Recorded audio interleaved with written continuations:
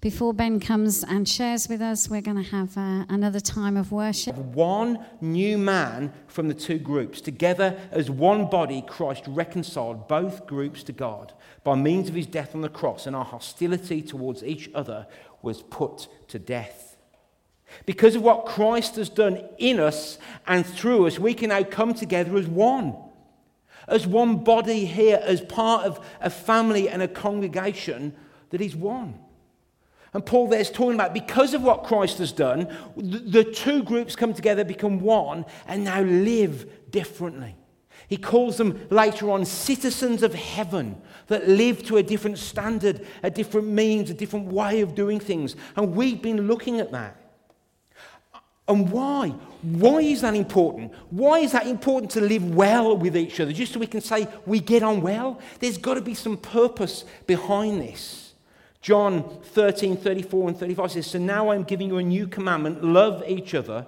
Just as I have loved you, you should love each other. Your love for one another will prove to the world that you are my disciples." We don't just seek to get on well as a loving family so we can just simply sit and enjoy it. When we shine that love towards one another, it tells the world that we follow Christ. It tells the world that there's something different. It tells the world that we're set apart. And it draws people to us because Christ is attractive. I may not be. Oh, okay. I may not be, but Christ in me is beautiful. Is beautiful. Okay. Our love for one another needs to show to a whole world that we are followers of Jesus. We take that seriously here at Solihull Christian Fellowship. We believe passionately that God has placed his finger upon this church to express that form of relationship in such a way that it will cause people to stop and ask, what's different about you? And I believe it. And it's what I am seeking for. It's what I'm praying to God for. I dare say striding for. But that actually God would so shine out of me in the way we respond to each other that people says, whoa, that's different. I've not seen that before. Today you have experienced an expression of family. We have come together as one to celebrate the wonderful gift of Bethany Coleman. We celebrate the highs and we walk with the parents through their lows. It's part of being in that relationship with one another. So through this series, we've been looking at how we walk in relationship together. Why? Because we know to live in the level of relationship God expects, it's going to be costly. It's going to be difficult and challenging. As a church body in relationship, we can keep a bridle on our tongue and only speak words that seek to build up and not tear down. As a body in relationship, we can forgive when we have truly been hurt, knowing that there is no room for unforgiveness in our hearts when we know and understand just what God has forgiven us for. We love our enemies to the point of opening our homes. We can only truly do this when we've opened our heart to God and allowed him to heal what was wounded. Some of the topics, some of the things that we have looked upon. And so we move on. This morning we're going to look at one of 4 practices, hopefully, that have been understood to enrich, to grow, and to deepen the sense of family and togetherness. Christine D. Poe wrote a book. She's a philosopher and scholar in the UK, and she did a lot of research into what it's like to live into community. And she said there are 4 aspects that really enrich family. She used the word community. That's broader, that's fine. 4 areas that enrich and grow and strengthen community: gratitude, promise-keeping, truthfulness, and hospitality.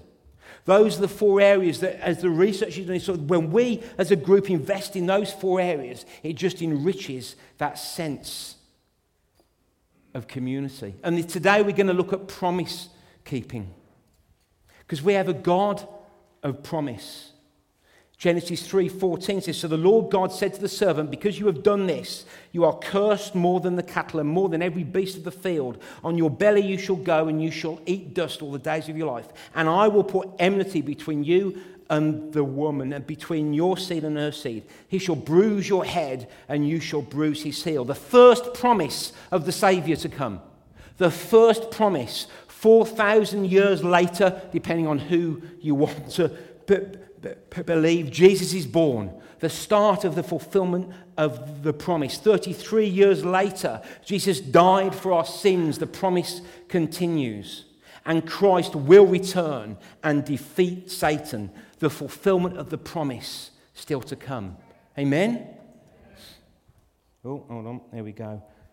Exodus 6, therefore say to the children of Israel, I am the Lord, I will bring you out from under the burden of the Egyptians, I will rescue you from their bondage, and I will redeem you with an outstretched arm and with great judgments. I will take you as my people, and I will be your God. Then you shall know that I am the Lord your God, who brings you out from under the burden of the Egyptians. If you look at Exodus 12,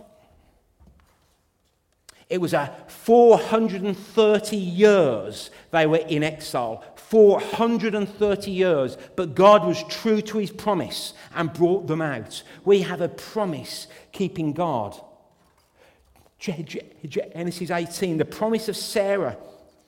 I will certainly return to you according to the time of life, and behold, Sarah, your wife, shall have a son. Listen to this. Abraham was 75 when the promise was given to be that he would be a great nation. It was 85 when that was spoken over him, and he was 100.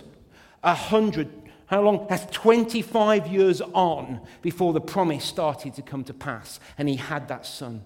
We have a promise-keeping God. We have a promise-keeping God. God keeps promises. But beloved, do not forget this one thing, that with the Lord, one day is 1,000 years. And 1,000 years is of one day. The Lord is not slack concerning his promise, as some count slackness, but long-suffering towards us, not willing that any should perish, but that all should come to repentance. The Lord is not slack. The promises that you've received from God that are true and amen, he will bring to pass.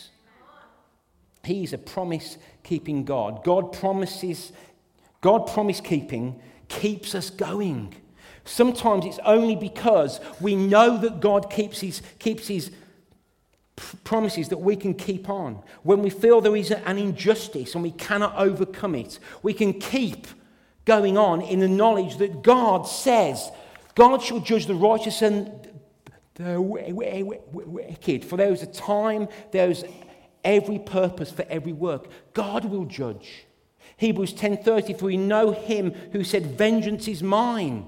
Sometimes when we feel there's been an injustice, when we feel we're being used wrongly and we can't see it changing, the fact that God keeps his promises sometimes is the only thing that keeps us going. John 14:18, I will not leave you as orphans. Matthew 28:20, lo, I will be with you even to the end of the age. God promises again and again. Revelation 22:12, behold, I am coming quickly. Just as those promises sustain us, because God is a promise-keeping God. We heard this morning with Simeon, God kept his promise. I wonder how long he lived afterwards, hey? Yeah, I mean, did he go home and say, right, I'll put everything in order, you know? But God kept his promise. You know, things though have changed in the way we keep our promises. My granddad, I do need to follow my stuff here. My granddad was one who kept his promises. Ben, your word is your bond. And sometimes to the detriment of what was going on in the family, we wouldn't do things because my grandfather understood the need to keep his promise. He understood it. It was his word, it was his oath, it was his promise. All of this was linked to the type of person we are, your character.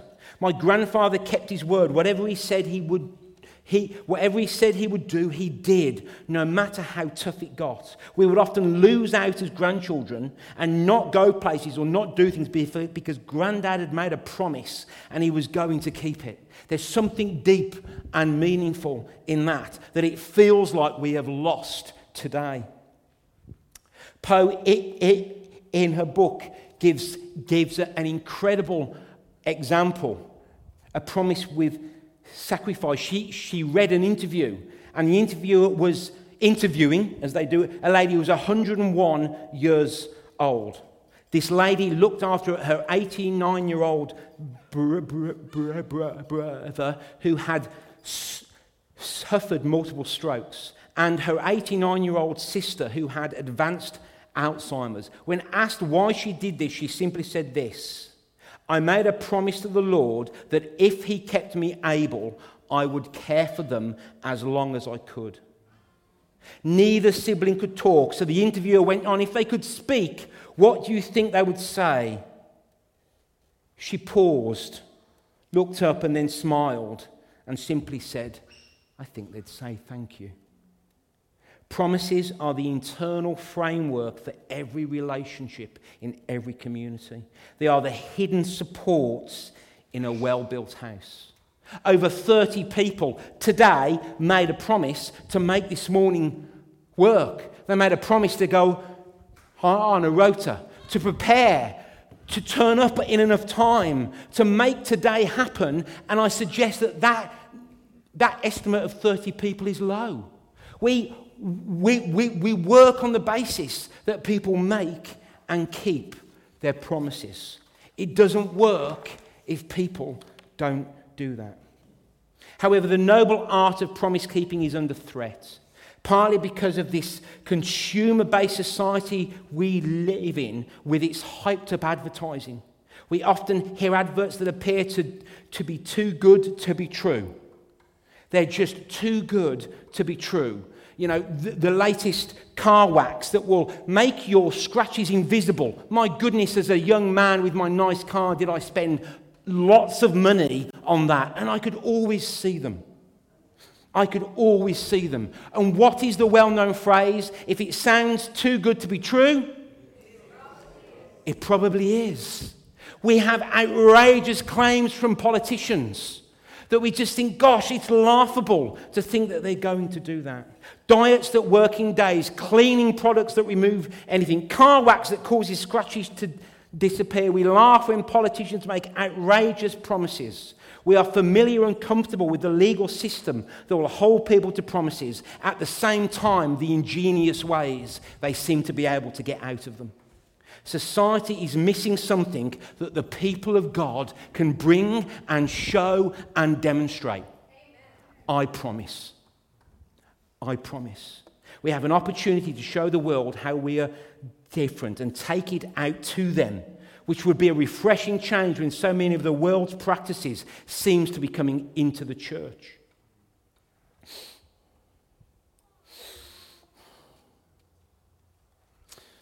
I promise in a community that we call family. When we get into the habit of making and keeping promises, it builds great trust, assurance. For you, the promisor, it demonstrates a deep character trait that is often likened to Christ. It speaks of loyalty, integrity. Is there anyone who wouldn't want to be known for that? Do you know, I hope I'm loyal. I hope I'm committed. I actually don't really know until I have the opportunity not to be. I hope I would die for Christ. I hope if somebody came in and said, renounce Christ or I'll kill you, I hope I would make the right answer. You only know if you're loyal when you have an opportunity not to be. Otherwise, it's very good intentions, desires. When we make a promise, we don't actually have to say the word I promise. We are voluntary, obligating ourselves to perform some future course of action, often for someone else's benefit. I make a promise. I need to take it seriously. This will help hold me when challenges come. I recognize that in most circumstances, the promise should be kept. That's what I do when I make a promise. And we need to be careful that our words don't become too cheap. Why don't we make promises? I'm just going to read this out because it was too good to just try and say it myself. And it spoke of something that we see. Contemporary culture places a premium on individual freedom and the capacity to choose. We cherish the nearly unlimited choices we have about many things, and we like to keep our options open. When we make a promise and commitments, we foreclose some of the good opportunities. This could be true of marriage, shopping for a house or a shirt, or joining a particular congregation. We hesitate to make the final decision because something better might be just around the corner. In a recent conversation with a young friend about promising, I realised how challenges in cell phone use and texting had increased our culture of choice and affected our friendship practices. She has a wide and cherished friendship network, but she and her 20-something friends rarely make plans ahead of time to get together. They might tentatively suggest an event or activity, but they don't firm up anything until the very last minute because they can check in with one another from wherever they are in the world at the end of the workday. At that point, they make a decision about whether or not to meet. While valuing the spontaneity that is possible with this approach, my friend also recognises that one could quickly get the impression that each friend was waiting to make sure he or she had the full range of options for that night laid out. Each was hesitant to commit to one thing or person, only to find out a few minutes later that something else would have been better. Because our experiences of being chosen are as important to us as being able to choose. This has the potential to undermine the relationship in significant ways, and ironically, continually having opportunities to choose among an endless array of options is not necessarily best for us. In our finiteness, closing off some options can actually be a blessing. The culture of choice may also be a part of what stands behind the increasing difficulty in getting people to respond to invitations for major events. In the past, giving a timely answer to a formal invitation was understood as basic etiquette. But today, many people wait until very late to respond, if they do at all. A more tentative approach to relationships and commitments has a snowball effect. It becomes more and more difficult to plan group events and count on participation because so many focus are up in the air until the last minute. The focus on multiple options may help explain why churches struggle with getting people to commit to and to stay with programs of any duration. One pastor's description of efforts to sustain a youth program in a moderate-sized church encapsulates the challenge. She explained that many of the parents said that they really liked the program and found it valuable and vital for church and for their children. In most cases, however, sports, practices, music lessons, and school activity trumped scheduled youth group programs. She observed families wanted the program to be available to them when it suits the schedule, but they don't seem to understand how difficult their unpredictable attendance and participation are for the youth program itself. Clearly, this lady, speaking in the UK, is seeing a wide problem. And I wanted you to hear it from her and not from me, because that could describe us, as many other churches. Why don't we want to make a promise? We like to keep our options open. We like to keep our options open. What else? Something better, or if we want to put it differently, something that we deem to be more important comes up. All the thinkers on promising that I have read came to the same conclusion. We have determined that there is something better has come up. Or to put it differently, we have determined that more good can be done by breaking a promise and doing something else instead. One philosopher put it like this: when we make decisions based upon which action produces the more good, it is hard to see why we wouldn't break a promise if, by doing so, we could accomplish something better. However, if a person in breaking a promise simply says they thought that overall it was best, we would incline to question whether or not that person understood what a promise was. Challenges me. There are good reasons, of course. My son has been in a car accident and we're on the way to A&E. I can't come. This morning I received a text: I've got a problem, my mother is ill, I need to go to hospital, I may not be able to serve. God moved miraculously and that person's there. Good reasons. We are stuck in a traffic jam and not moving. We won't be there for 5 o'clock. These are good reasons.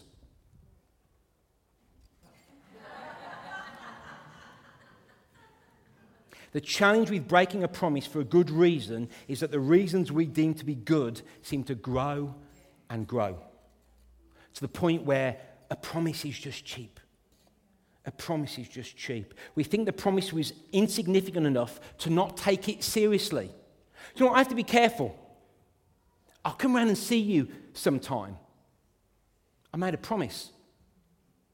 I made a promise. I made a promise. And for that person, let's make it personal to me. For that person, that could have been the first time their senior pastor said, I'll come around into your home and spend time with you. And if I'd said it flippantly and don't follow through, do we understand the damage that can be done? Is it any different for somebody who doesn't have that title? Challenges me. Where are we? What do you want to be known for?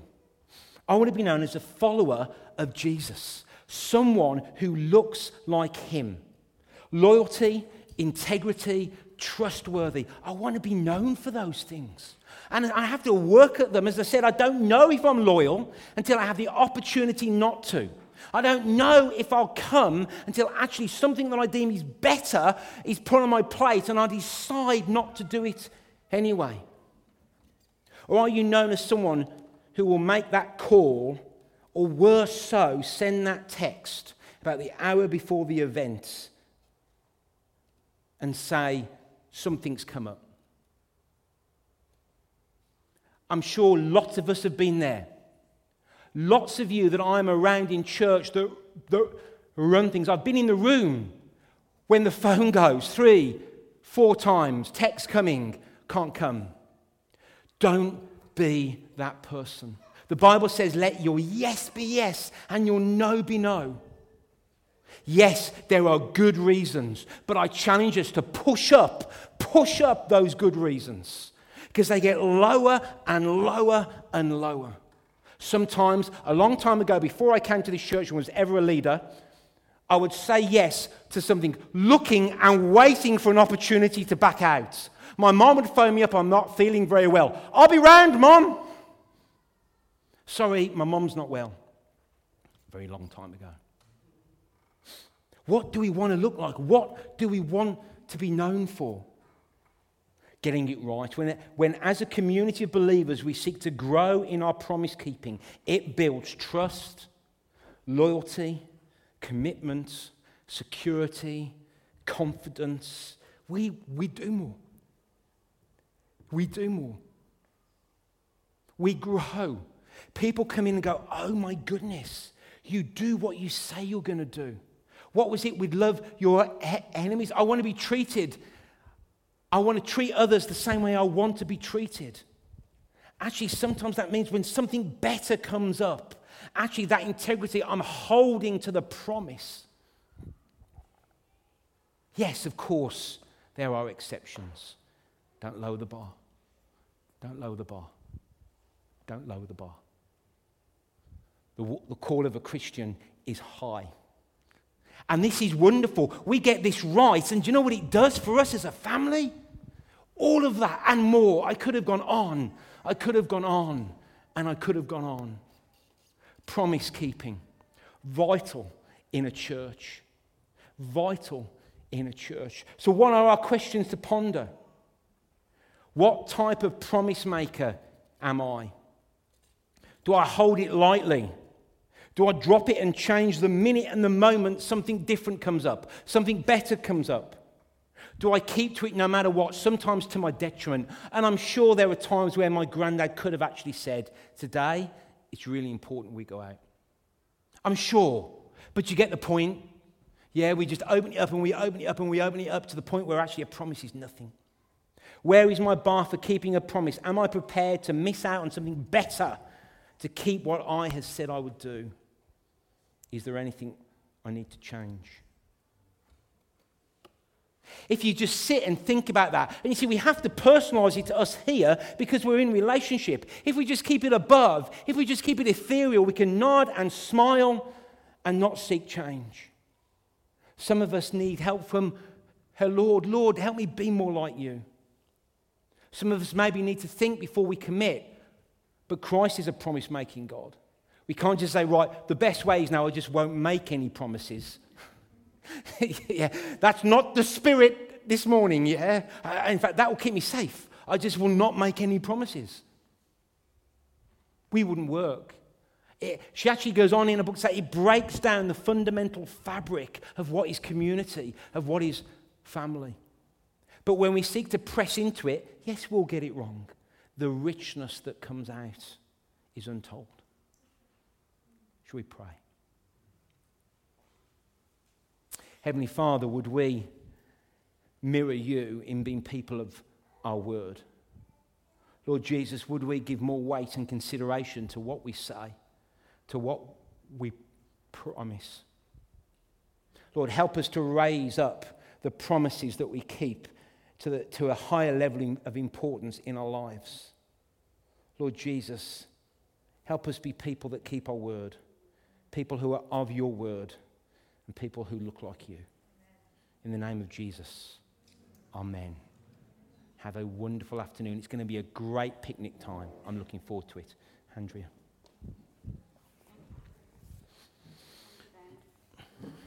Thank you, Ben. Gosh, that was a very challenging word this morning. Wow, lots to think and ponder on there. Helen and the Coleman family have provided cake for everybody this morning. So please enjoy tea and coffee. Remember, there are sign-up desks available. Enjoy your picnic, enjoy the walks, and we will see you next week. Thank you. God bless.